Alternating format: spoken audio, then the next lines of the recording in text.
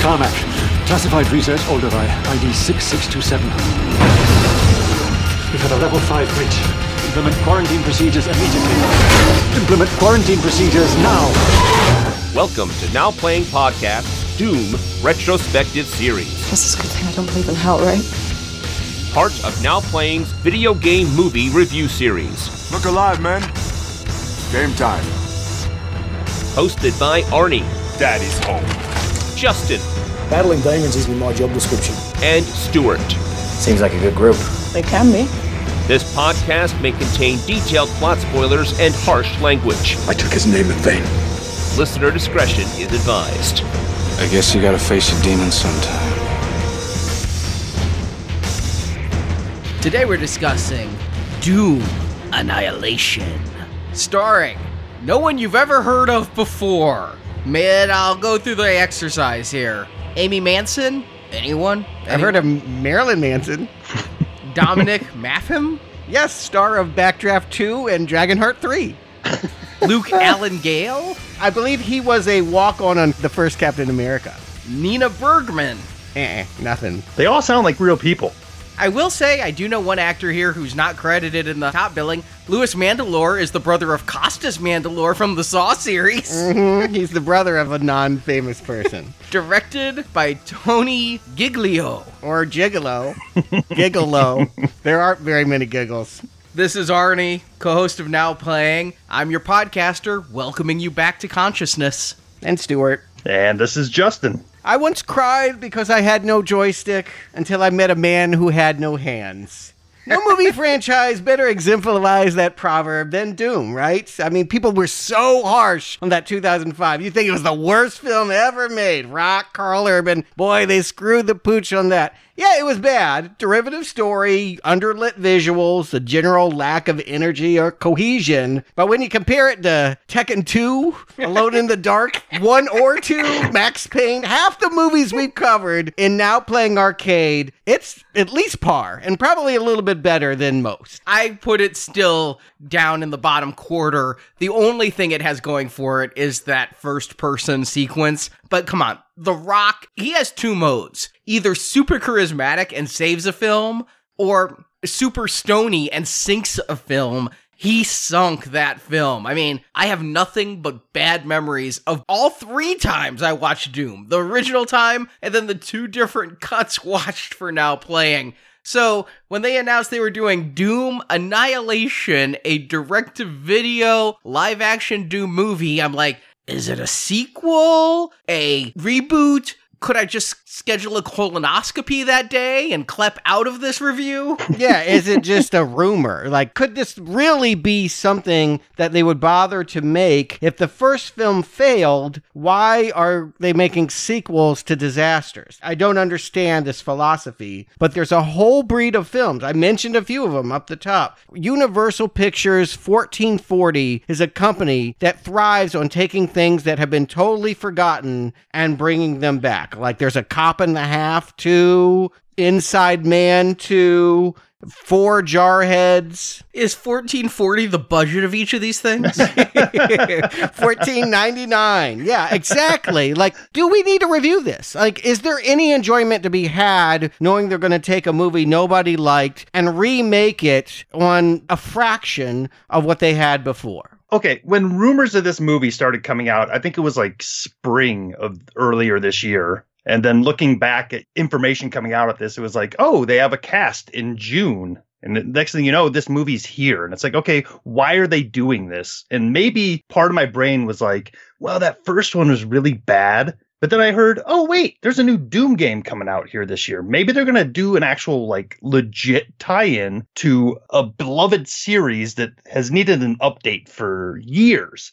And I thought, okay, well, maybe that's what it is. It's going to be a low budget, maybe just like the cutscenes from a video game strewn into some sort of narrative that makes sense. But I also found an article that says Bethesda Games had nothing to do with this, and they don't want to have anything to do with this movie. So why this is here, other than for name recognition, I guess we'll have to jump into. I was with you, Stuart, and I've been this way since the RoboCop, Prime Directives 4 movies, and Rave to the Grave seems to be my go-to. The fourth Return of the Living Dead film, let alone Necropolis, but Rave to the Grave just has a more ring to it in the name. It just sounds worse. But I was reading some interviews with Gigolo, or Giglio, or however we want to pronounce it, and he made some decent points. Primarily, cinematic distribution isn't what it used to be. With Netflix movies, the effects team from this is the effects team from the Will Smith Netflix movie Bright. Okay, so some of the same people that applied makeup to Will Smith's face are going to apply makeup to these no-names people's face, but they're not going to have the same money to create the same kind of visual effect.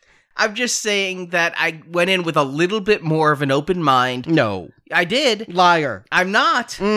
Because you need to get wise. There's no reason to have your mind open. There is no reason at all to think we are going to see a good film. I thought, given what Doom had, this actually had a shot at being better.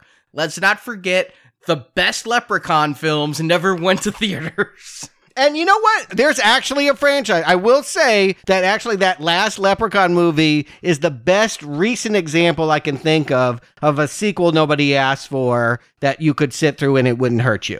Universal 1440 also went back and brought Don Mancini back for Curse of Chucky and Cult of Chucky.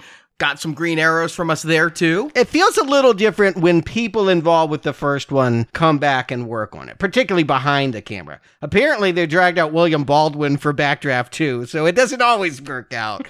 But yes, when they can at least get some tether to what was done before, otherwise it just feels like a fan film, right? Otherwise, you're just giving a little bit more money than what I could find on YouTube for free. I don't watch fan films as a rule. I get a lot of emails sent to me of go watch this fan film, and I literally just don't have the hours in a day to keep up with Now Playing and watch all the fan films. But I have seen fan films that look so much better than this. I've seen porn parodies that look better than this. But I think you guys are losing a little bit of sight on, yes, that first Doom movie sucked and a lot of people forgot about it. And then you start comparing it to other beloved movies, even though they were cheesy, but maybe somewhere along the line they refound their footing and made a decent sequel. What we're dealing with here is a beloved video game franchise. And finding out that nobody attached to the first one is coming back actually might give somebody a little hope to be like, oh, okay, well, maybe they're just going to forget that, hit the reset button, and just try to do this property some justice. Yeah, if it were a real movie coming out in 4,000 screens this weekend, then you were right to hope that they said, boy, we can do a whole lot better than last time. Now, this just looks like a scam. Like, well, we can trick some of the people that are waiting for Doom Eternal, the video game that was supposed to come out next month, but I guess it's been pushed to March 2020. Maybe they'll think when they're buying this that they're getting the video game and not this awful, awful crap film. I also read some interviews with Giglio before watching this movie. I bought the disc in case there was a commentary or some bonus features. They spared me all of that. But it was actually hard to track down any behind-the-scenes information on this, but I finally found an in-depth interview with Giglio, and he worked on some other Universal pictures, specifically the Universal 1440, Death Race 2 and 3. Don't forget Soccer Dog the movie, not to be confused with Soccer Dog the cereal, or... Well, I mean, come on. I mean, SWAT 2, the sequel to a Colin Farrell movie that even he didn't see. Giglio got his start with Paul W.S. Anderson, working on Resident Evil Afterlife and writing the script for Death Race 1. So that's where the original name Annihilation came from then, apparently. Yeah, that was a Resident Evil title, right? Or it should have been if it wasn't. And while working on the Death Race movies, he was asked by Universal, what would you like to do? This was 2015. 4 years ago, he's like, I want to do Doom. I love the game. The movie just didn't do what it needed to do. I want to do Doom. Can you do it for $14? Universal said, absolutely not. Why would we want this? I thought for sure that this was a rights grab. I thought for sure that if they didn't shit a Doom movie out onto video, much like Dimension had to keep crapping out Children of the Corn and Hellraiser films, that Doom would revert to id. Apparently, Universal Studios has the rights to the first 3 Doom games in perpetuity. Nobody at Universal wanted this film. They told him no. They said the first movie tanked. Why would we want to go back and revisit that shitty franchise? But Giglio was not deterred. He knew there was that game coming out in 2016, the Doom reboot. So in 2017, he went back to them and said, hey, look at the sales for this Doom reboot. So you've got people my age who played Doom when they were young and grew up with Doom, and now you've got a whole new generation of gamers. This is the time to do Doom. And so they optioned a script. He went through it. They said, cut the budget out of the script. So he redid the script a little bit lesser. Finally, this movie did get released. It was supposed to come out in April, but this has over 1,000 CG effect shots. They had to push it. Lies. Lies. And Justin, you said Bethesda had nothing to do with this. What happened was they went to Bethesda and said, and I didn't even realize this, but Bethesda bought id Studios. So Bethesda is now the owner of the Doom video game property. The reboot, this new Doom Eternal, is Bethesda. They went and said, would you like to be part of this? And they don't license their games. They said that there's a history. They might listen to our show. There's a bad history of Hollywood turning game IP into crappy movies. So Bethesda just wants nothing to do with any movie adaptation. They would not license anything from the reboot, anything from the new game. But they're like, you guys own Dooms 1 through 3, and we can't stop you, but we want nothing to do with it. And Giglio contacted them and was like, can you not badmouth us? They said, we're just going to say the truth. We're going to tweet, we have nothing to do with this production. That's 100% true. We're not going to badmouth you. We're not going to say we endorse you. We're just going to be factual. We have nothing to do with this. And so Giglio went off on his own, filmed this in Bulgaria in 2018, and it finally came out October 1st. It's the scariest thing for me this Halloween. And everything you just said, all of that is on screen. The rush, the no capitulation between the studio who owns the actual rights to modern Doom and what the studio making the movie owns.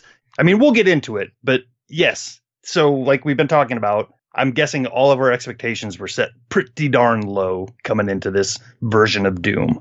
Let me just put it this way. One of the things that Bethesda did license is a limited edition vodka. That's right, you can actually buy Doom the liquor from a UK distillery, and in keeping with themes, it is made from, quote, the finest quality and ethically sourced beef bones and organic ingredients. That's right, it's smoked bone liquor complementing the charred bodies you're dropping on the ground in the game. 45 pounds to buy it. I would have gotten it.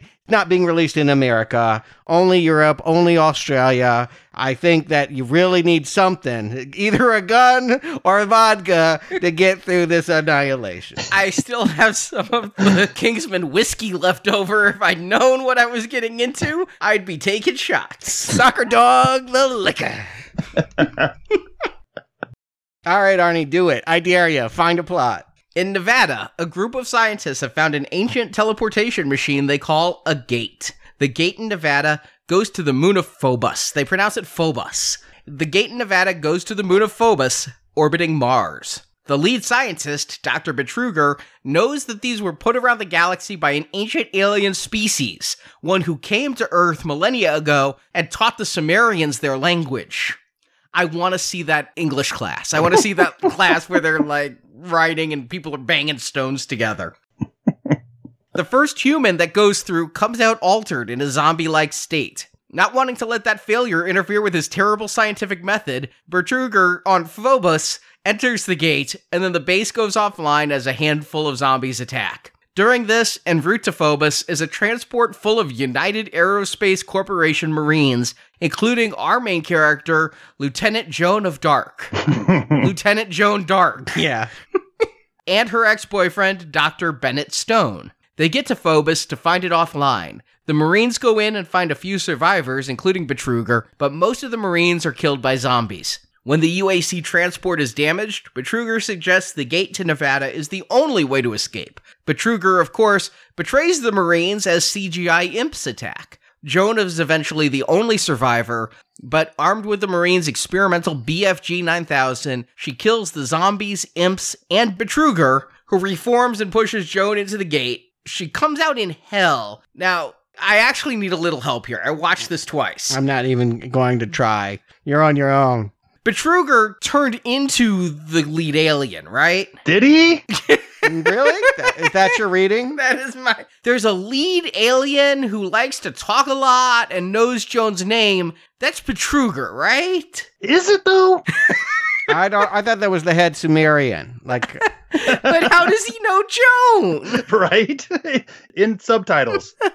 because she has all those dreams of Castle Grayskull. Okay, I thought it was Betruger, but there is an alien who likes to monologue and knows Joan, but a vision of Joan's mother gives her the ambition to shoot all the CGI beasts and get back to the gate where she comes out in Nevada. She demands the scientists on Earth shut down the gate. I demand the filmmakers in Bulgaria shut down the production. But they think her hysterical and sedate her. That's when the alien demons come through the gate to Earth and credits roll. And stock music, rock and roll track number 17 rocks us out into the credits. I don't even think AC/DC is listened to now, let alone listened to a few hundred years in the future. This horrible, just off enough to skirt copyright fake AC/DC music we have in this movie. Oh, yeah. I mean, it's all just off the shelf stock music. You can buy it for $20 a track, commercial license. It's just out there. But just right off the bat, everything in this movie feels like the marching orders on set were like, okay, we're making a movie for people who have heard of Starship Troopers and heard of aliens, but never seen either of them.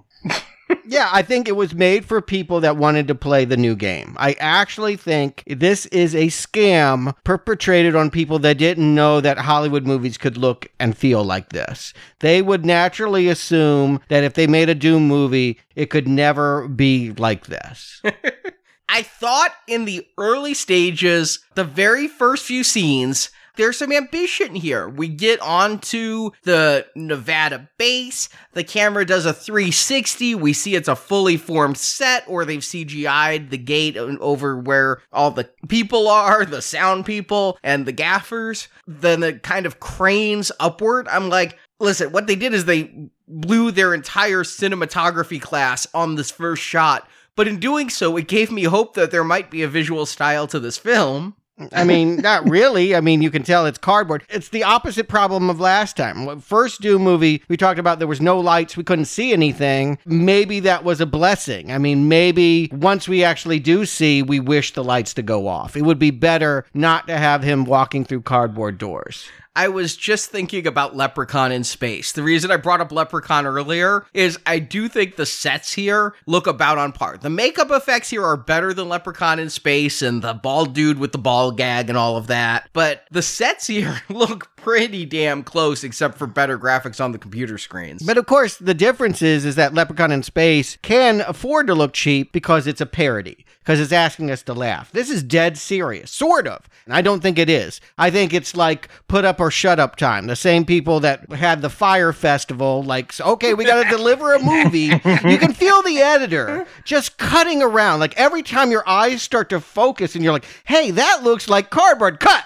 You know, like they just try to cut around how cheap the whole affair looks. And you can have a good-looking movie on a low budget. I am not knocking that they didn't have money. If you look at a movie like Cube, they had one set and they managed to find creative ways of working with that. But here, it's just laid out bare. The editor is doing everything they can to hide it, but you'll know from the get-go, they don't have money for the makeup effects. The monsters aren't going to look good. Nothing really makes sense. Turn it off. There's no reason to think you need to watch another second. I'll agree that, yes, the lighting is off here because while the sets do look better than the first time around, you can see too much of them. But the hallways look decent and they feel video game-ish. Early on, I was kind of hoping, like, okay, maybe there is some legitimacy here. But then when we get to the middle of the movie, we spend a half hour in what's obviously just like a dairy warehouse where like the production value goes right down. I mean, they're supposed to be on this high-tech base and all of a sudden they're in this rusty pipe warehouse. Yeah, that's where it's like, okay, there's no consistency going on here. It's falling apart really fast. I'll kind of split the difference. I think, Stuart, you're a little harsh on the sets. They look better than, say, Star Trek 1966, and a lot of people still get enjoyment out of that old series. They don't look as good as The Next Generation, but I am going to blame that 100% on the lighting and the fact that they're using digital cameras. And if you're not used to filming on digital, although I gotta think Gigolo has never filmed on film, but it really has a way of making low lights look brighter. And so even if the set was properly lit for film, when it's put on a DV camera, everything looks so much brighter and crisper that it shows the seams. It makes it feel a little bit more like a stage play. The whole reason to do a Doom movie is because you want to be able to feel you are there in the thick of it. If it can't look good, there's no point, right? We're not here for story. We're not here for character. It has to have the visuals or peace, good night, I'm done. Drop the mic. Doom is a horror game, first and foremost. If it can scare and give good kills, that would buy it a lot of slack. Okay, I'm trying to think if I've ever seen a movie that looked this cheap that was scary in the right way. Again, I see no reason as they're walking through that gate while you're not walking out of the room. I guess what I was somewhat getting at and never landed on the point was somebody had enough knowledge on the set to actually light these hallways like a video game. So you feel like you're progressing through levels. Some of them are green, some of them are yellow, some of them are blue. So maybe it's just a trick to make it feel like the set's bigger than what it is and they're reusing the same hallway. I kind of thought that. Yeah, but at least visually it lets you get a sense of space of where you are. I'll hand them that because it felt more video gamey in that respect. But yeah, just the look of it pulls you out really quickly. Honestly, my worst problem with this movie is not going to be the CG. It's not going to be the lighting or the sets. You know where they needed to put a little bit more money was not in any of those locations. It was in the actors. Every single performer on screen here.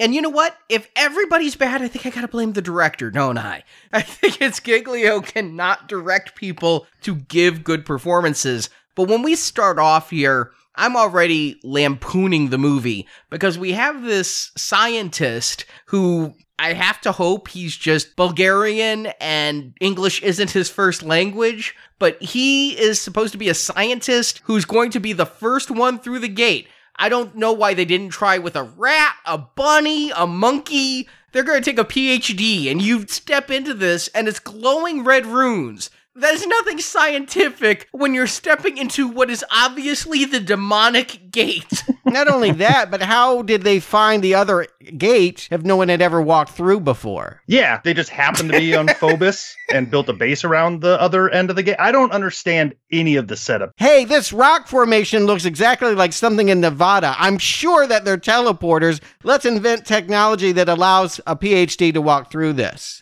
How about a Mars rover to go first and be like, hey, we got a camera. And when you get there, be sure to pop that pimple that's on Betruger's face. Like, again, they don't even have people to, like, give people proper makeup. Literally, like, their facial blemishes are just showing in this movie. Well, I think that's because he's a demon. No, are you telling me acne is the makeup design? Eat all the chocolate. You're going to break out. It'll be great for the monster. It really keeps you in character. Okay, I got a fun little game for you guys. Doom, first-person shooter. I'm not one of these guys who's like, get me right into the action and, you know, let's get through all this exposition and build up. But how far into the movie do you think it is before the first shot of a gun happens? 20 minutes? 36 minutes and 30 seconds before a single shot is fired in this hour-and-a-half long movie. I believe you because that's exactly where my mind was of like, what is all this sitting around? Who thought this was Doom? Giglio said, we had a lot more setup and exposition in the beginning, but we just cut. So this is the leaner version. Well, they do cut around it. There is a distracting editing strategy of trying to look away so that we never get a good sense about where we are and what's going on. Cutting around the acting, cutting around the technical flaws, cutting around the fact there's no there. There's just nothing about the movie that you'd want to watch. I was, again, intrigued when this stupid PhD who went through comes out and looks like his teeth are rotten and he's turned into some kind of goth zombie. Okay, this is where I'm going to need a little bit of help. We see this guy go through the portal, and you're right. He comes out as some sort of a zombie. Something's wrong with him. I mean, he's just growling. I mean, he's not attacking anyone. He's kind of trembling. Blood is coming out of his eyes. Mm-hmm. He's got long, sharp fingernails. There's a physical change there. So they set it up a little bit. But when they get to the base, where did this horde of bald, blue zombie scientists come from? Were those all previous experiments? No, 20 minutes before they arrive, there's some kind of outbreak. Because we see, right before the ship lands, this same guy is thrown into a padded cell. And somehow there's like a power surge and he got out. And within 20 minutes, suddenly they lose contact with the base and they have to find a new way in. And it's mad chaos. And this is, as I took it, and I only watched this once and I'm never watching it again. Yeah. But as I took it, Betruger was about to step in. Betruger was on Phobos, and since nobody else wanted to step through after that first guinea pig of a PhD became a zombie, he's like, well, you don't have to worry. I will step in. And I think he did. I think that's what caused the problem. Yeah, we'll have dialogue that confirms this later on. Yes, he stepped in and came back as a monster that looked, again, it was the pimple, is the giveaway. He looks exactly the same. Unlike this first guy, there's nothing demonic about his features. Right, at least not that we can see. He's going to have a hell of a vaginal carving on his chest that when he takes his shirt off later. But for now, he looks human, but he's obviously, from frame one, a mad scientist, an evil mad scientist for reasons unknown. He's like, these gates are necessary for the survival of our species. But you're bringing demons in to annihilate us all. I don't see how that's helping the species. And this movie is not in continuity with the 2005 movie. At no point do I hear any reference to the twins or their parents that excavated this, or even that whole mythology about you could be a good person and maybe turn into an angel, and then if you're bad and corrupt in your heart, you turn into the demon. No, this is a reboot. Yeah. Right, and it's also a little bit closer to the actual original games in far as like story goes, because they did open up a portal to hell, and that's what you're fighting in the game. That first movie just went around that, and they did alien type of creatures. These are demonic hell demons. Now, I know when the game is played, there's no character. It's first person, so you are the main character. There's nobody that can step into that role. But the iconography, I believe, is coined Doom Guy, right? There's a little avatar of a Marine with like a bowl cut, and you see him at the bottom, and he gets bloodier as you get beaten up. And yeah, I read online, some people were pissed that this movie was going to star a woman and thought, oh my god, they're Captain Marveling my doom. I don't know who the hell these people are, but they're out there. Yeah, I suppose that someone could get indignant that even Doom has been feminized. But if you've seen Aliens, you know exactly what they're doing here in this movie with Joan d'Arc, which you're right to call out Joan of Arc. They're trying to say later they'll heavily identify her with the crucifix that she wears and give her the thinnest of backstories that's going to make her some kind of Christian warrior to fight these demons at the end.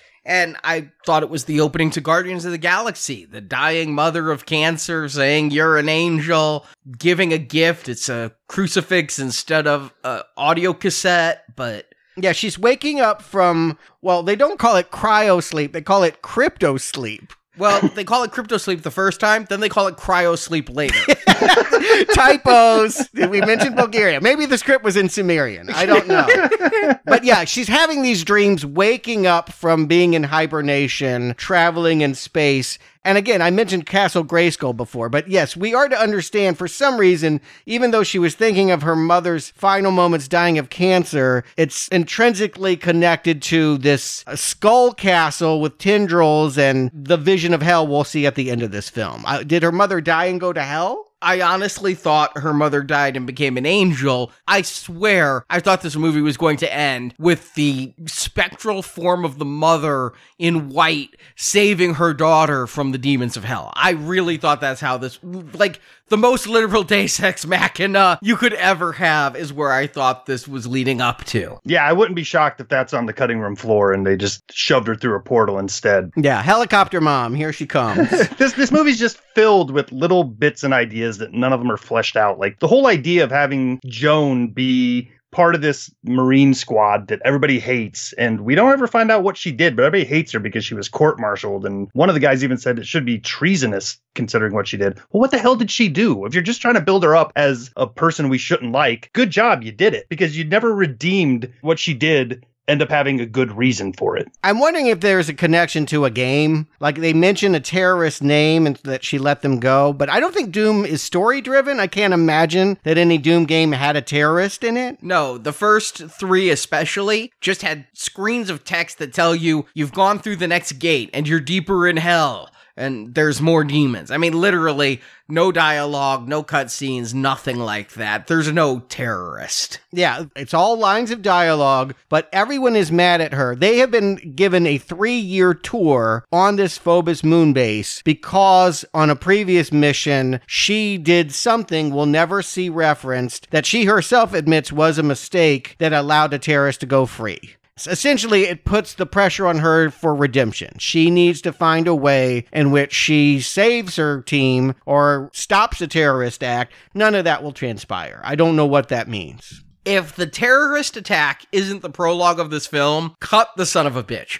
If we don't get to see it, we don't need it. I mean, really, it is so confusing and so shoehorned, the way they keep referencing and the way she's like, oh, I tried to get the judges to punish only me. Well, why would they listen to the person they branded a traitor? This is some heavy shit that is never properly explained and has zero payoff, zero redemption. You could cut all of this and make this movie leaner, get to the monsters, get to the shooting. What this is reminding me of when I see the cross and the terrorist plot, I'm thinking back to that shitty Wing Commander movie with the pilgrims and all of that fucking shit. Hey, there you go, Wing Commander 2. Maybe that's how they started this and then decided, maybe it's Doom.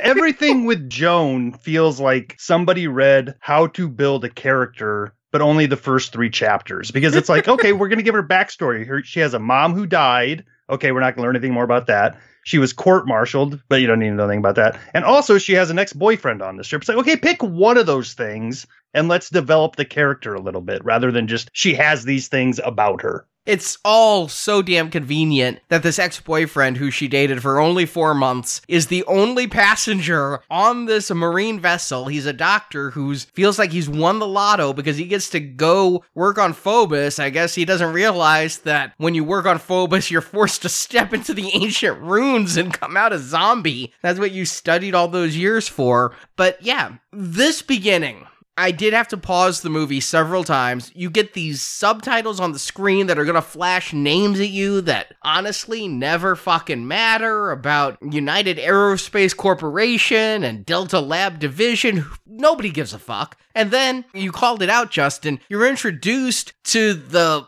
stunt doubles from Aliens who are going to have a moment to introduce a characteristic like my panties were stolen, I speak French, or I'm a muscular bald dude. That's all we're ever going to get of them. They're just here as meat. And guess what? You don't have the effects to kill them properly, so you don't need so many.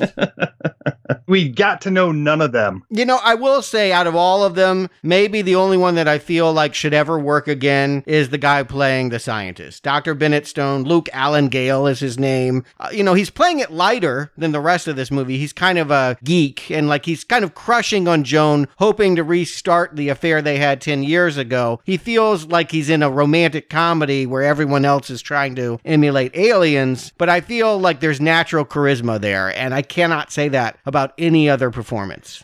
I think there's a couple here, but the one who needs it and doesn't have it is Lieutenant Joan. I mean, Amy Manson, I looked her up. I had to chuckle because I've definitely seen her before. Is she in the Manson family? She's in Pumpkinhead Blood Feud. Oh, well, of course.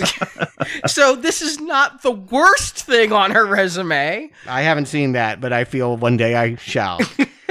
But my God, she has no screen presence at all, to the point that when we cut to the next scene and there's some woman talking about her panties being stolen, I think it's her. I have nothing to reference her until I realize, and then we're going to get a scene, pointless, not even any titty shot. It's just an absolute pointless scene. Joan goes to take a shower while the captain is announcing we have plumbing problems. Does that mean she's going to get burned or cold and have to jump out? No, the plumbing's just literally going to stop. This is there so we can see she has all these scars on her back for reasons. I'm like, was she abused as a child? Is this like the Da Vinci Code and she's so religious she's self-flagellating until she rips her flesh off like the albino in that movie? I don't know.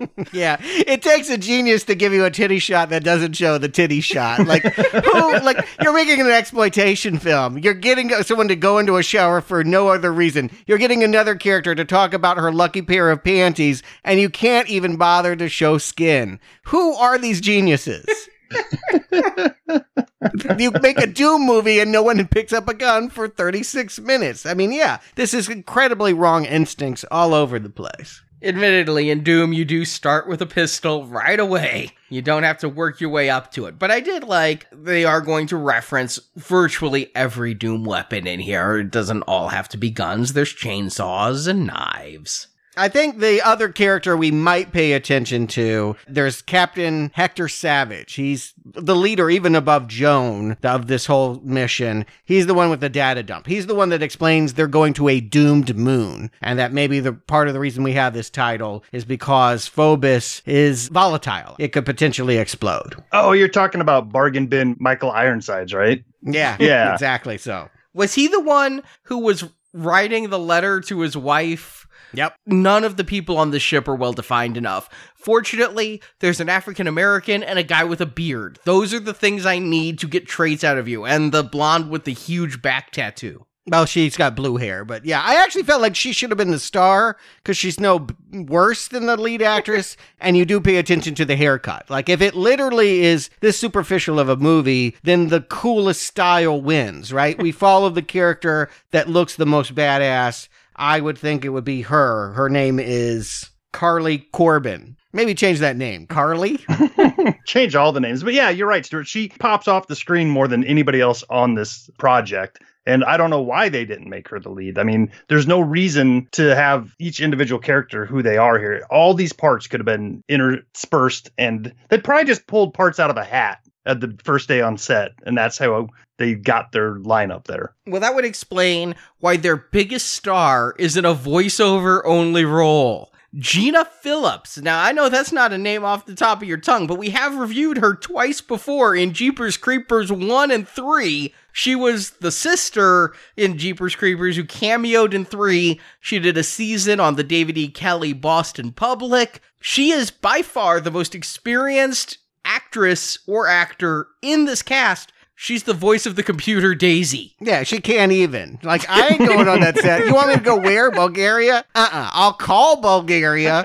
You can use my voice. That's it. And so I guess because they watched Alien and Aliens, we have to have an artificially intelligent mother computer that's going to betray them for reasons I will never understand. I don't either. I thought for sure we'd find out, and we never do. I believe as they approach Phobos Moonbase, there is some kind of power surge caused by Betruger walking through the portal, and that unleashes demonic potential that even infects circuit boards. And like, her voice changes. If you notice after that, she talks more like an evil thing. And so I think we're expected to believe that she's just as possessed as Betruger is, which is beyond stupid.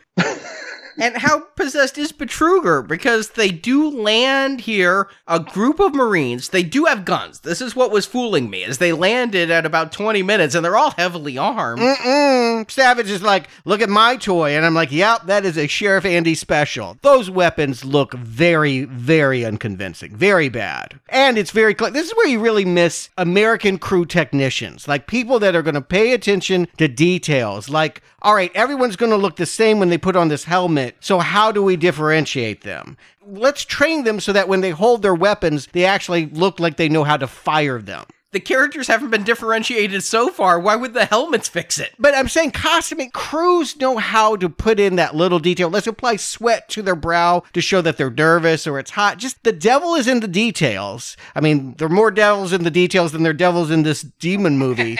And I just feel like that's what you really, really need to sell this B movie. If it's got nothing else, it's got to have the realism, the tactile feel and smell of you are there going through this base. I don't believe any single actor on screen has ever held that prop gun before. They literally just were handed those and said, go. And they don't know how to point them. They don't know how to carry them. They don't know how to sell them. There's something about budget, training, having the military expert on there to do the firearms training. Yeah, that stuff that we overlook. I mean, we just take that for granted that a Hollywood movie is going to put money into getting their actors ready, boot camp, and do all of that. And you forget how important it is until you see a movie like this where nobody knows what to do. That right there is very apparent when we finally get to the BFG. The way Joan holds that thing looks like a child trying to hold up a Nerf gun that's twice its size. I mean, it's got a handle on the top, which is just impractical. Your arm's going to get tired. Hold it from the bottom. It's this huge gun that looks like it weighs maybe 1.5 pounds. I mean, but that's kind of the fun, right? Is that it's this impractical, it's a badass gun, right? Big fucking gun. So yeah, but it just feels like it's styrofoam, Oh, yes. I will not let the prop people off on this. I won't go lightly on them either. I mean, everyone deserves scorn. The worst part of this whole movie for me comes when these Marines are infiltrating this base. And there's like 2 zombies, and they have to keep killing the same 2 zombies over and over. And the zombies, it feels like they're playing flag football because they get a person down and I see no contact, but suddenly that person's throat is ripped out. I'm like, did they use their teeth? Did they use their hands? Did they just spontaneously combust at the neck? What the fuck happened? I'm just proud this movie is not going to follow the black guy dies first trope. They're going to kill the Middle Eastern first, and then they're going to kill the black guy. Way to go. We do get a reference when they do kill the African American. I'm your Ultra Nightmare, motherfucker. Well, that was the hardest level of the game. Ultra Nightmare, one harder than Nightmare. And a line he already stole from Winslow. The Aussie had already dropped that line. So again, this movie's so paltry, they're recycling lines of dialogue. They actually did reshoots for this. I don't know how they could afford it, but yes, part of the delay of this was they brought people back for reshoots to improve the story and continuity.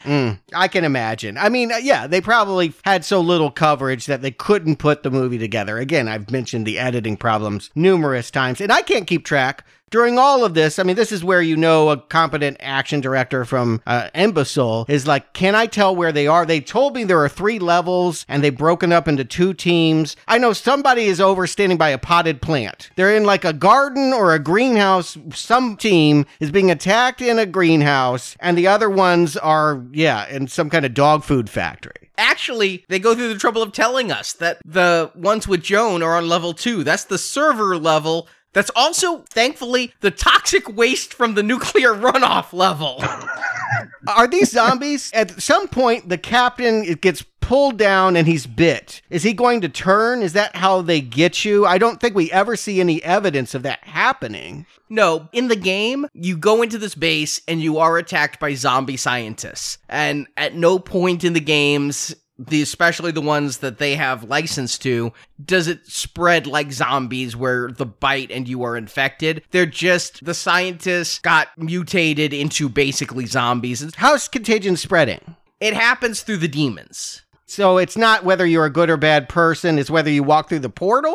In the game, there was a scientific lab on Phobos. They opened the gate. Shit came through, and the scientists who were there turned into these zombie things, and you are a Marine sent in to assess and clean up. So Whatever happened when the demons came in turned some of the scientists into zombies. But I don't think even the filmmakers have an answer to that question, because there's a lot of scientists running around as zombies that we never saw before. So did the whole base get infected like this? Oh, no, there's our main scientist and his assistant that actually flipped the switch for the portal on him. They're still alive and fine. So that was my question early on, is like, where did these zombies come from? Stunt casting. But yeah, I mean, if you're going to do zombies, at least give us some rules. But this isn't a zombie movie. These are just level 1 things that we have to get past before we realize the bigger threat. Well, then it's confusing to me because once the captain gets held down and bitten, he makes a point of shooting the door and closing it so he cannot be rescued. He sacrifices himself for no apparent reason then. I thought he was doing it because he knew that if she came in, they'd kill her too, and by shutting her out, he was protecting her by closing the door. I feel like she could have handled those 2 zombies, but okay, I can understand the need to kill yourself and get out of this movie ASAP. I'm right there with you. And for once, could shooting technology not do the exact thing it's supposed to do properly in a movie? Like, what would make you think shooting your car door would make it close? Fonz logic, Fonz physics, I'm going to call that. You hit the jukebox and it plays. I don't know how that works, but whatever. One of the scientists, I don't know if it's a salute, a call out, or a public shaming, but is Dr. John Carmack, who I believe is one of the co-creators of the original game. Yes, I mean, he's the brains of the game. I noticed John Romero didn't get a shout out in this. Carmack's the one who did the hard work. Romero's the one who had the long hair. Yeah, that's right. Yeah, he brought the rock and roll attitude to it all. But yes, Carmack gets a name drop here, which I'm sure he is disavowing any knowledge of this, just like Bethesda is. But they walk around with guns and don't shoot them for 15 minutes. Yep. First shot fired at 36 minutes. Dear God. I mean, I have no trouble believing that, having sat through this movie. I'll be honest, this was definitely one where I was like, oh God, it just sucks you. Just like these zombies will hold you down and start sucking the soul out of your mouth. Time for a drink. Well, the zombies don't do that. That's the imps that come later. The zombies just make your throat explode and blood go everywhere somehow. But the imps, yeah, for some reason they'd pull the cat's eye bullshit. I don't get it. Do they do that in the game? No! I do know in the game the demons produce fireballs from their chest, and I don't remember them doing that in the first Doom movie. It's kind of fun that they do it here. Yeah, those are the imps. We don't even get to them till like the hour mark where they can afford some CGI. We get all of this just practical makeup for the first hour where we kill all the Marines, and it eventually gets down to where we only have Bennett and Joan from the ship, and then a whole bunch of scientists, including Betruger, who came out and like, we're alive! Really? How? Yeah, I mean, we should be suspicious because we know he went into the portal and that's what caused all of this. So I think we are looking at him with suspicion that he's either in on it or, in fact, is a decoy or something. I never trusted him. But yeah, they set up Veronica as the new girl that he kind of hits on, and she seems maybe last girl potential. I'm looking at her to maybe be the person that survives this. Because Joan came in early, I know Joan is going to be our last girl.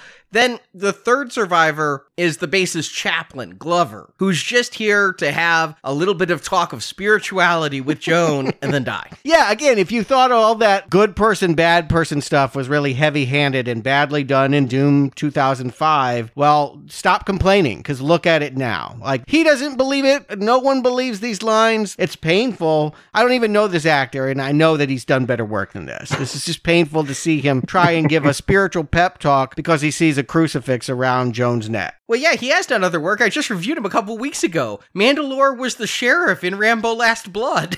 And was he better in that? I didn't recommend that movie. I wish I were watching it now. All right, I'm going to say something controversial here because you're pushing me in a corner. I think this script is better than the last Doom. Now, I think it's made worse. I think the actors are delivering the lines worse. But as far as the main story goes of Marines going to a planet where they open the Hellgate and there's zombies and demons running around, it's so much cleaner than any of this. I injected myself and maybe I become an angel, or maybe I become a demon, or maybe I become a slug monster. This is a much better script, just not given any of the money or talent to produce a movie that would be better than Doom. On paper, if I were reading both scripts, I'd greenlight this one over the one with The Rock. I would fire every writer in the room. This is not a good script. I mean, I guess you can split a hair and say you like this because it doesn't muddy the waters about soul and goodness, but no, this is not good. They should all be trying to turn on the power. They've been told there's like 1% left and this is an explosive moon, and they spend most of the movie going, what should we do next? Yeah, how about flip the switch on the third level? Well, for as much talking as the characters in this movie do, it just overall has nothing to say. Kind of what Stuart's getting at here. There's no underlying story. There's no underlying message. There's no sly winks at some sort of social commentary. It's just dumb, gory action. I wish it was gory. Yeah. I wish it was more than just a few puddles of what look like oil on the ground. Yeah, you're an exploitation movie. Tits, blood, subversion. If you're following the Aliens formula, then do something that Aliens didn't do. Zig left when we are expecting turning right. I mean, there's just ways of taking what you have, taking the lemons and making some, if not lemonade, at least something that's not toxic, something that won't kill you as you consume it. Like bone marrow whiskey. Yeah. What's killing me is my lack of interest in these characters. Obviously, Betruger is evil. I've known this from the early stages that he was at least insane, but now he's obviously evil. And you've got these other ragtag people around. I don't give a fuck about any of them. There's really no character arc here. Even Joan doesn't have a character arc. It's not like she's afraid to go in. She has a speech with the chaplain where she's like, fuck God's plan because my mother died. And you know what? I actually understand that attitude. I've known people in life who a loved one dies and then a priest says, that was God's plan, and their response is, fuck God's plan. That is not a helpful thing to say. Listen, any ministers, priests, chaplains listening, that's not a helpful thing to say, well, God wanted your loved one to die horribly. So no, I get that, but that's the closest thing to an arc. Why can't we have Joan and Bennett starting to rekindle, starting to have a little spark or anything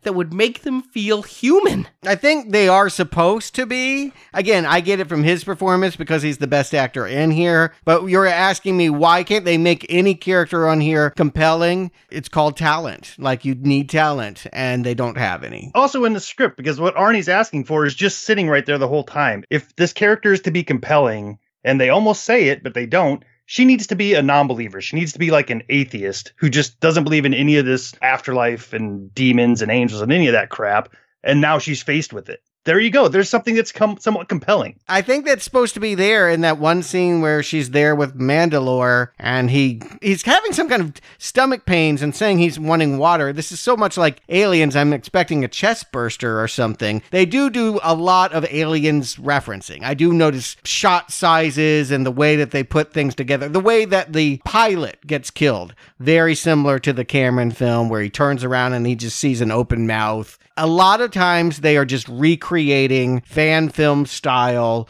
shots and moments from Aliens. And why aren't they more ambitious? Because nobody here really was thinking about making a movie. They were thinking about making a buck. Well, I'm ready to jump to the end. I mean, we do get the imps showing up when they kill the captain, and I do like that the imps are shooting fireballs, because that is video game accurate, even if it looks shitty as hell in this movie. It's fun in a Mighty Morphin Power Rangers. If this were a campy movie, and I was expecting Bruce Campbell to be the chaplain and all of that, well then that is something I could get behind. I would be with this movie a whole lot more if its tongue were in cheek. But yeah, these are Morphin Ranger effects in a movie that's screaming we're James Cameron's Aliens. Yeah, I would have appreciated a couple of Hadoukens or something. I mean, but like, you can't just shoot a fireball out of your chest and expect me to think, ooh, ah. It just looks like cheap After Effects, especially when it's imposed over, obviously, dudes in rubbery costumes. Yeah, that man suit for sure. And I'm sure they're going to reuse that suit for Descent 3 and whatever else they got. In fact, I expected that. As they're going down the hall, I'm like, I bet you they're going to run into like the cast of Deep Blue Sea 3 and have to feel like, we're supposed to have this set today. No, it's Thursday. It's ours. I mean, this whole thing feels recycled Corman. Again, it's a shit factory. We're just cranking it all out and exploiting your love for old titles. Speaking of old titles, when we finally get to their big budget scene, when we get to hell, all I can think of is that 90s Spawn movie. Which is better than this. I don't know. In what way? Oh, the look of hell? Yeah, just the look of hell where it's like, oh, somebody figured out how to render some rocks. I'm going to go ahead and say, not that it's good, but this is by far the best 20 seconds in the movie, right? Like, it's the one that has a little bit of life in it because we are in this kind of fun fantasy CGI area. I mean, it's all blue screen, but it's preferable to anything that we've seen previously, visually speaking. We get the sad moment, right? Because Bennett has turned into a zombie and Joan has to kill him. And because she's a bad actress, I don't give a fuck. Right. But why did he turn into a zombie? Nobody else who died turned into a zombie. If they are, in fact, able to bite you and you turn, he was grabbed. The elevator opened. He was grabbed. He was pulled in. And the next time we see him, he's infected. So I have to believe that through bite, through scratch, it's transmuted like a communicable disease. But again, why did the artificially intelligent computer turn evil? I don't know. And no one is going to bother and stop and ask those questions. And again, the question I did ask is, when she is in hell, this demon who is not from the game shows up. That I swear had to be Betruger, because she shot Betruger with the BFG. And he stands up, rips open his chest. He's got this split down his chest. You can't kill what's already dead, which is his performance. And then we go into this other realm, and the demon there looks like he's split down the middle, but also wearing some kind of hood. And Arnie, I didn't read it the first time through, or the only time through, but now that you keep talking about it that way, I think maybe that was at least an idea that they were thinking about doing, making Betruger that main demon in hell. Or at least his avatar.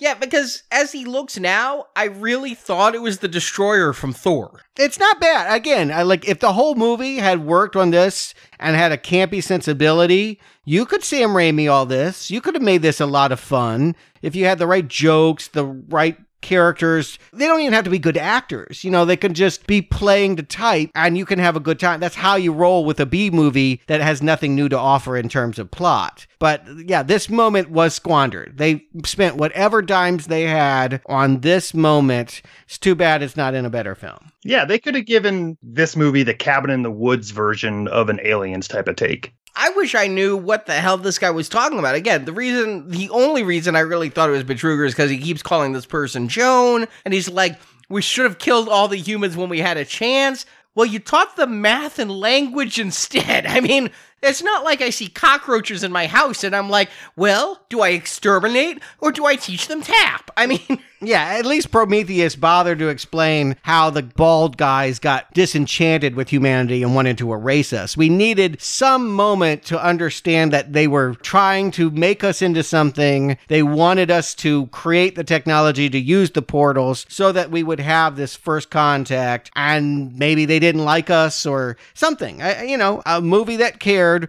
would have written a line of dialogue to explain. Yeah, like, for instance, why do they hate humans? Did we somehow banish them back to this realm? Like, who knows? And why can't they get to Earth? Like, why it takes us to open the portal that they made? Whatever. I hate you too. Fuck off.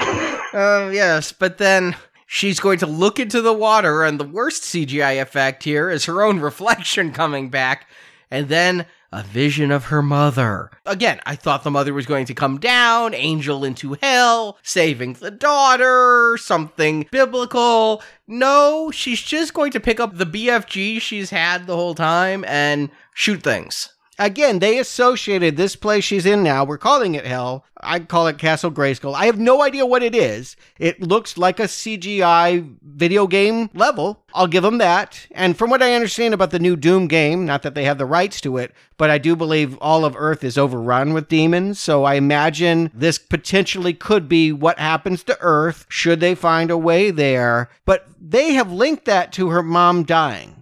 Like when she was waking up, she saw her mom lying in a bed, and then interspersed with that was this imagery. So I think we're supposed to think that the mom, well, I don't know. We're told she was always with her, but at the same time, she died, and I think she might have gone to hell. I don't know. It's because I think there's some sort of dropped, reluctant prophet subplot going on here. You know what I'm saying? Yeah. Like, they keep hinting at it, but they just never flesh it out. Yeah, I don't think faith audiences are going to buy this. If this was some thought that we can get them, God is Real Part 4, no, this ain't. Kirk Cameron was originally on board.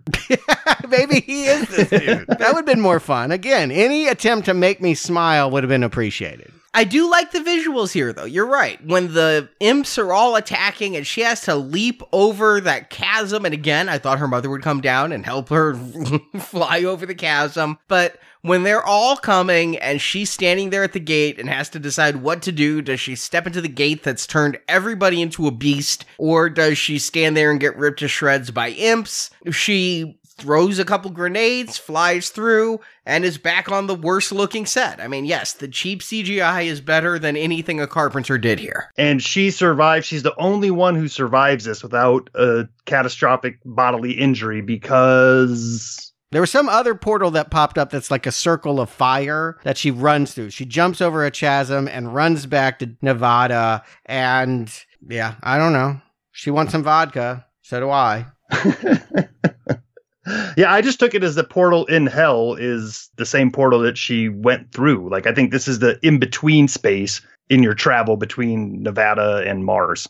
Okay, so that's why everyone that comes through gets possessed, because they have to walk through and get possessed by a demon. That's how I took it. Well, you take it. I'll leave it. Get it away from me. Yeah, let's see if we take it or leave it. Justin Stewart, how strongly do you not recommend Doom Annihilation? Justin. Sadly, BFG to my head, if I had to watch one Doom movie again, I'd probably take this one. I mean... What? I mean, that first one just felt like a whole lot of dark nothing to me. I took nothing away from that movie other than like, wow, how did they get The Rock and Carl Urban in this? But at the end of the day, it's like, they're both just hot garbage, and neither one of them gives me warm, fuzzy feelings about playing Doom back in the day. It just makes me kind of hate the property more. So, I mean, whatever they're doing with this property, as far as movies goes, I don't know. I don't know who they're making this for. Are there 14-year-old boys who are playing a game from 1992 and are waiting for this movie? I don't know. I said it before. I feel like this movie was made for people who have heard of better sci-fi movies, but never actually seen them. Just seen kind of clips on YouTube, and they're hoping that audience is just dumb enough to watch this movie on their phone and not see how bad the special effects are. So, yeah, I'm not going to recommend this. But like I said, if I had to watch one of them again, I'd probably watch this one. It feels a little crisper, a little faster, a little easier to trog through. So that's where I land on this Doom. I hope we don't go back. Stewart. Yeah, the only thing this movie annihilates is goodwill. The idea that studios want to do right by their properties and deliver a quality product. This is not a sequel. This is a dark web get-rich-quick scheme predicated on people that Universal 1440 think are dumb enough to confuse an upcoming video game release with a new movie. I mean, if you look at the covers, they look very similar. It would be very easy to think that you were getting a game when you were getting this movie online. Just look at the artwork. But yeah, I feel the same way watching this Doom that I do when I listen to the assholes that called my mom's landline. And yes, she still has one. And they leave messages telling her that they're the IRS and that she's going to be arrested in an hour if she doesn't call back with their social security number. That's happened. And I feel like the same thing is happening here. They are lying to people and saying, we made a movie, and taking their money. I'm very sorry if this happened to you. I feel a little guilty, frankly, a little sick to think that I helped perpetuate this scam by reviewing it, by treating it as something that we must follow. And I'm with Justin. I think Universal 1440 was better than Universal Pictures to Doom.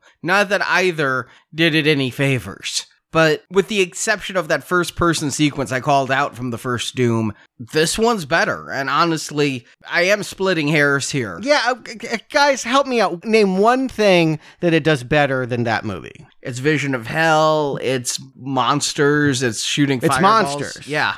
Okay. All right. That's mine, Justin. To me, I mean, I know we made fun of a lot of the sets, but like this one at least got the hallway feel done correctly. I mean, I felt like there was parts where I felt like I was in a video game rather than watching somebody try to make a video game movie. There were scenes like that. And this movie took me a little longer to realize that it was going to be a pile of crap than the original one did. Wow. Okay. All right. I'll respect that you guys feel that way. But to me, this is a dive off a cliff. Neither makes me want to play the game. And in fact, I was excited about the Doom sequel coming out next year until I saw this, and now I really just want nothing to do with Doom. Maybe I need to load up the first ones again to bring back some of the fun of Doom and remind me why I like it, or put that VR helmet back on, because that was really a lot of fun. But this dooms the franchise. If I was Bethesda, I wouldn't be so polite as to just say we're not involved. I would be out there being like, we wish we could stop it. We wish we could keep our property pure. We don't know why they moved the release. That maybe the game's not done, or maybe they just wanted to put distance between this and that. Every game misses its dates. It's not like a movie where you can actually say, here's the deadline, and if the effects aren't finished, you're going out, I'm looking at you, I Am Legend. With a game, if it's not finished, it doesn't work, and you can't sell it. So every game misses its date. And even when it makes its date, it then has a 20 gigabyte patch on day one because it really wasn't finished anyway when they went to print. But yeah, this movie, it's not a BFG, it's a big fucking mess, 9000. It's a strong not recommend, and I'm happy that this doesn't make Universal keep the rights, because that means they have zero motivation to ever make another one. And yet the bar is so low. Again, if you're conning people, I mean, that trick works. My mom didn't call him back, but I'm sure some people call back in fear. That's all they needed. Obviously, when you only throw a couple shekels in here, you don't need to make too much more to say, let's go fishing again. Let's see if we can get some more people. I know they're working on Deep Blue Sea 3. Like, why? Who's entertained by any of this? Name one person that liked any of these properties being turned into this. It's a scam. I mean, they ought to be ashamed. I mean, they ought to just be run out of town for this. You're right. I don't know who this was aimed at. I mean, if it was aimed at original fans of the property Doom, you missed by a mile. If this was aimed at people that maybe have a little bit of knowledge of a game from back in the 90s that still has a little bit of relevance, and they heard there's a new game coming out, how big is that audience? Like 10 people? Yeah, who enjoyed this? Again, I would love to hear from you. If you, honest to God, no judgment, found some fun in this movie, I don't understand why you wouldn't prefer to watch Aliens again, or Resident Evil, or God help us, I'm still going to say it, the 2005 Doom. I don't know why this would be a good way to spend your time on junk. I feel bad for Giglio because I can't pronounce his name the same way twice. Soccer Dog is not returning his phone calls. No, I am not doing the sequel. And he claims to be a fan of this game, and he included enough references to it that I have to believe it's more than a passing familiarity. But why would he want to do this? I guess this is just this man's career is making shit, but he's allowed to make shit, and he's making some sort of a living in Bulgaria, and so more power to you. I never want to watch a movie with your name on it again. Yeah, I think the thing that I take away from this is if I ever see Universal 1440, I know exactly what's coming at me. It's a brand that burns even deeper than New World Pictures, Troma. Like, we know this is going to hurt. How many of them have you seen? I don't want to see any more. But you recommended Curse of Chucky. Is that on the same label? It's on the same label. Okay. Well, I guess I have to retract that then. I didn't realize. I wasn't willing to give them credit. But no, I never am going to willingly see another one of their work. You know what? That Curse of Chucky wasn't so good that I feel like, boy, you'd be missing something great if you skipped it. This movie is more bad than Curse of Chucky is good. Yeah, exactly. There's just no reason to patronize their work. They're out to get you. No, that's like talking to telemarketers because you're bored. Like, no, they're trying to rob you. Don't even fuck with them. Yeah, I mean, in a different day and age, you know, take us back 30 years ago, this would be one of those things where we'd be like, did you know they made another Doom movie? It's like, what? Yeah, no, I found it in the bargain bin at Kmart. Yeah, I don't think anyone's going to know about this. I can't imagine that even trying to jump on to the hype of the vodka, the new game and all of that, a lot of people are going to know. I do think it'll be at Walmart because that's how I found out Critters Attack exists. I was at Walmart buying an exclusive copy of Spider-Man and sitting right next to it. I'm like, oh, another fucking Critters film. Thank God we didn't do that whole franchise. Just stop with the first one. Well, we are doing more video game movies as much as they keep stealing my quarter and not letting me play. We're going to do it again. And this one gave me an extra kick in the nuts because This came out on October 1st. Didn't know it was coming until pretty close to the last minute. What I did know was coming is the next movie we're doing, Ratchet & Clank. And because of bonus features on the disc, I bought that movie like 5 months ago. Well, I go to redeem my digital copy of Doom Annihilation, and what's on the back? Here's a code for an extra free movie. What can it be? Universal Pictures' old Frankenstein, already got it. Universal Pictures' old Dracula, already got it. Or Ratchet & Clank with all the bonus features. I don't even know what... Are you speaking Sumerian? Ratchet and Stank? I don't know what that is. That's a video game? It's a PlayStation game. Think of like Sonic and Two Tails as Ratchet, who's like a fox thing, and Clank, who's a little robot. Who's playing those? It's from the early 2000s. It's before the video game market was oversaturated with cute playable characters. Okay, and this is going to be a movie? It was an animated CGI movie. Came out back in 2016. Was given the beatdown by Jungle Book. I don't know what you're talking about, and I look forward to the break that I'm going to have for the next several weeks as we go to theaters and cover real movies until we get to whatever the hell this is in, December. All I know is I like the Ratchet & Clank game. We'll talk about it when we get back to the arcade. But yes, in the meantime, if you want some zombies that actually have a good budget and a few laugh lines and actors and actresses with charisma who I can tell apart on screen, join us Friday for Zombieland Double Tap. I guarantee I will buy every listener their movie ticket back if it is not better than Doom Annihilation. It's true, we haven't seen it up to this point, but again, I can't imagine. This doesn't feel like Universal 1440 sequel. The only way it could be worse is if they brought in some of that 1950s technology, and while watching Double Tap, they zapped every person in the genitals with a taser mid-movie. That is the only way it could be more painful than Doom. But that is the end of our Silver Level series, the 5th movie after the 3 I Am Legends. Zombieland last Friday, Zombieland 2 Double Tap this Friday. Hope you can join us for it. I'm going to be the only one back here next week. We're rotating casts a lot. We had Charlie's Angels last week with Marjorie, Jacob, and I. Next Tuesday, Rock, Marjorie, and I are the 3 from Hell as we give a Halloween review there. You have to go see new Rob Zombie. I'm so glad I wasn't on that gig. I just not really a fan of him, but does he have another good movie in him? Does he have a good movie in him? You'll let us know. So we will talk to you next time. Justin Stewart, thank you for going through hell with me. Thanks for going through lava lamp. And until next time, game over.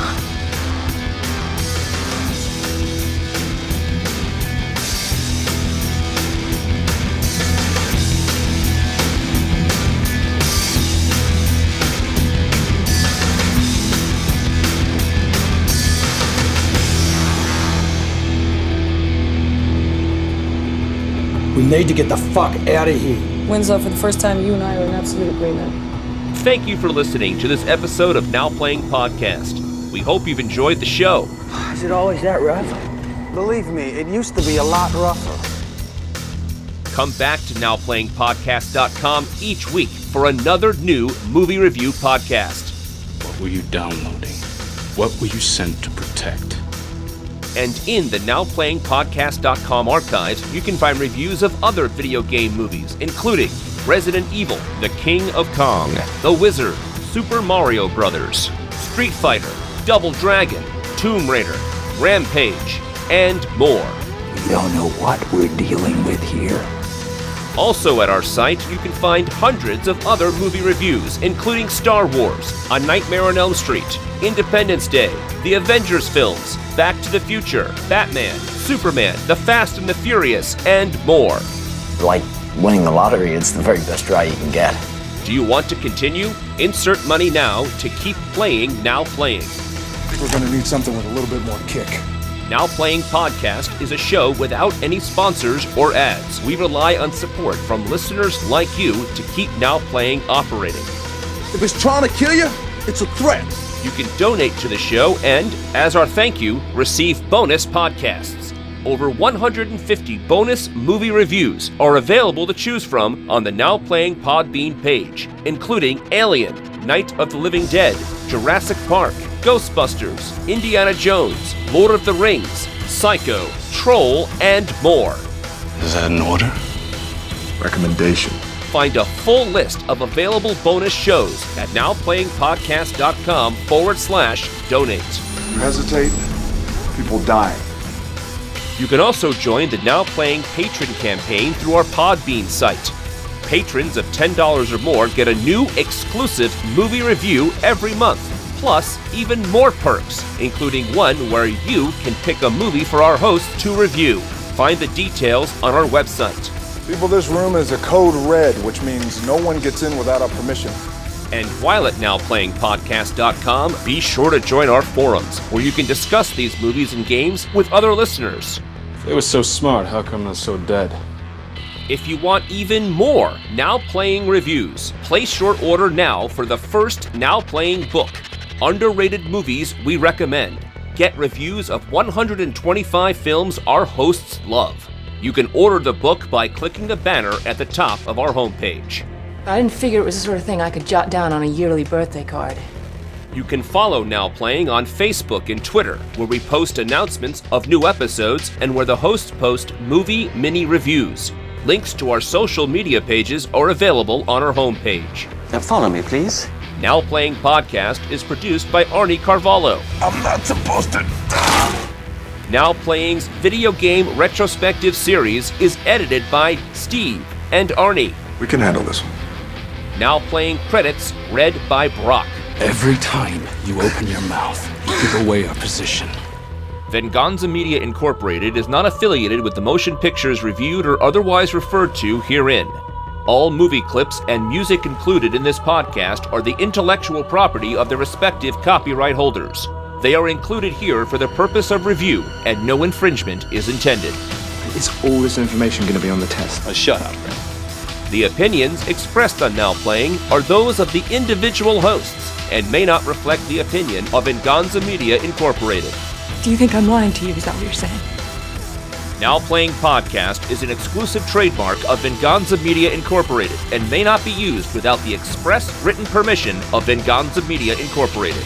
Now Playing is a Venganza Media production, copyright 2019, all rights reserved, and no part of this show may be reproduced, repurposed, or redistributed without the written permission of Venganza Media Incorporated. We're finally done here because I've got a job to do. It's finished. What'd you say we go outside and get some fresh air?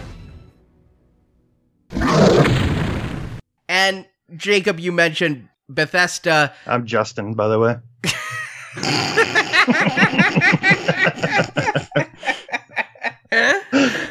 Tonight, the part of Jacob will be played by Justin. At least only Marjorie's the one who gets mad when I call her by another name. Everybody else just rolls with it. You call her by another name? Like Stewart?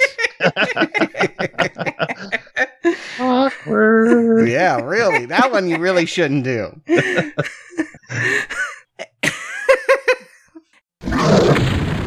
Wow, how did they get The Rock and Keith Urban in this? I mean, or Carl Urban in this? Is it Keith or Carl?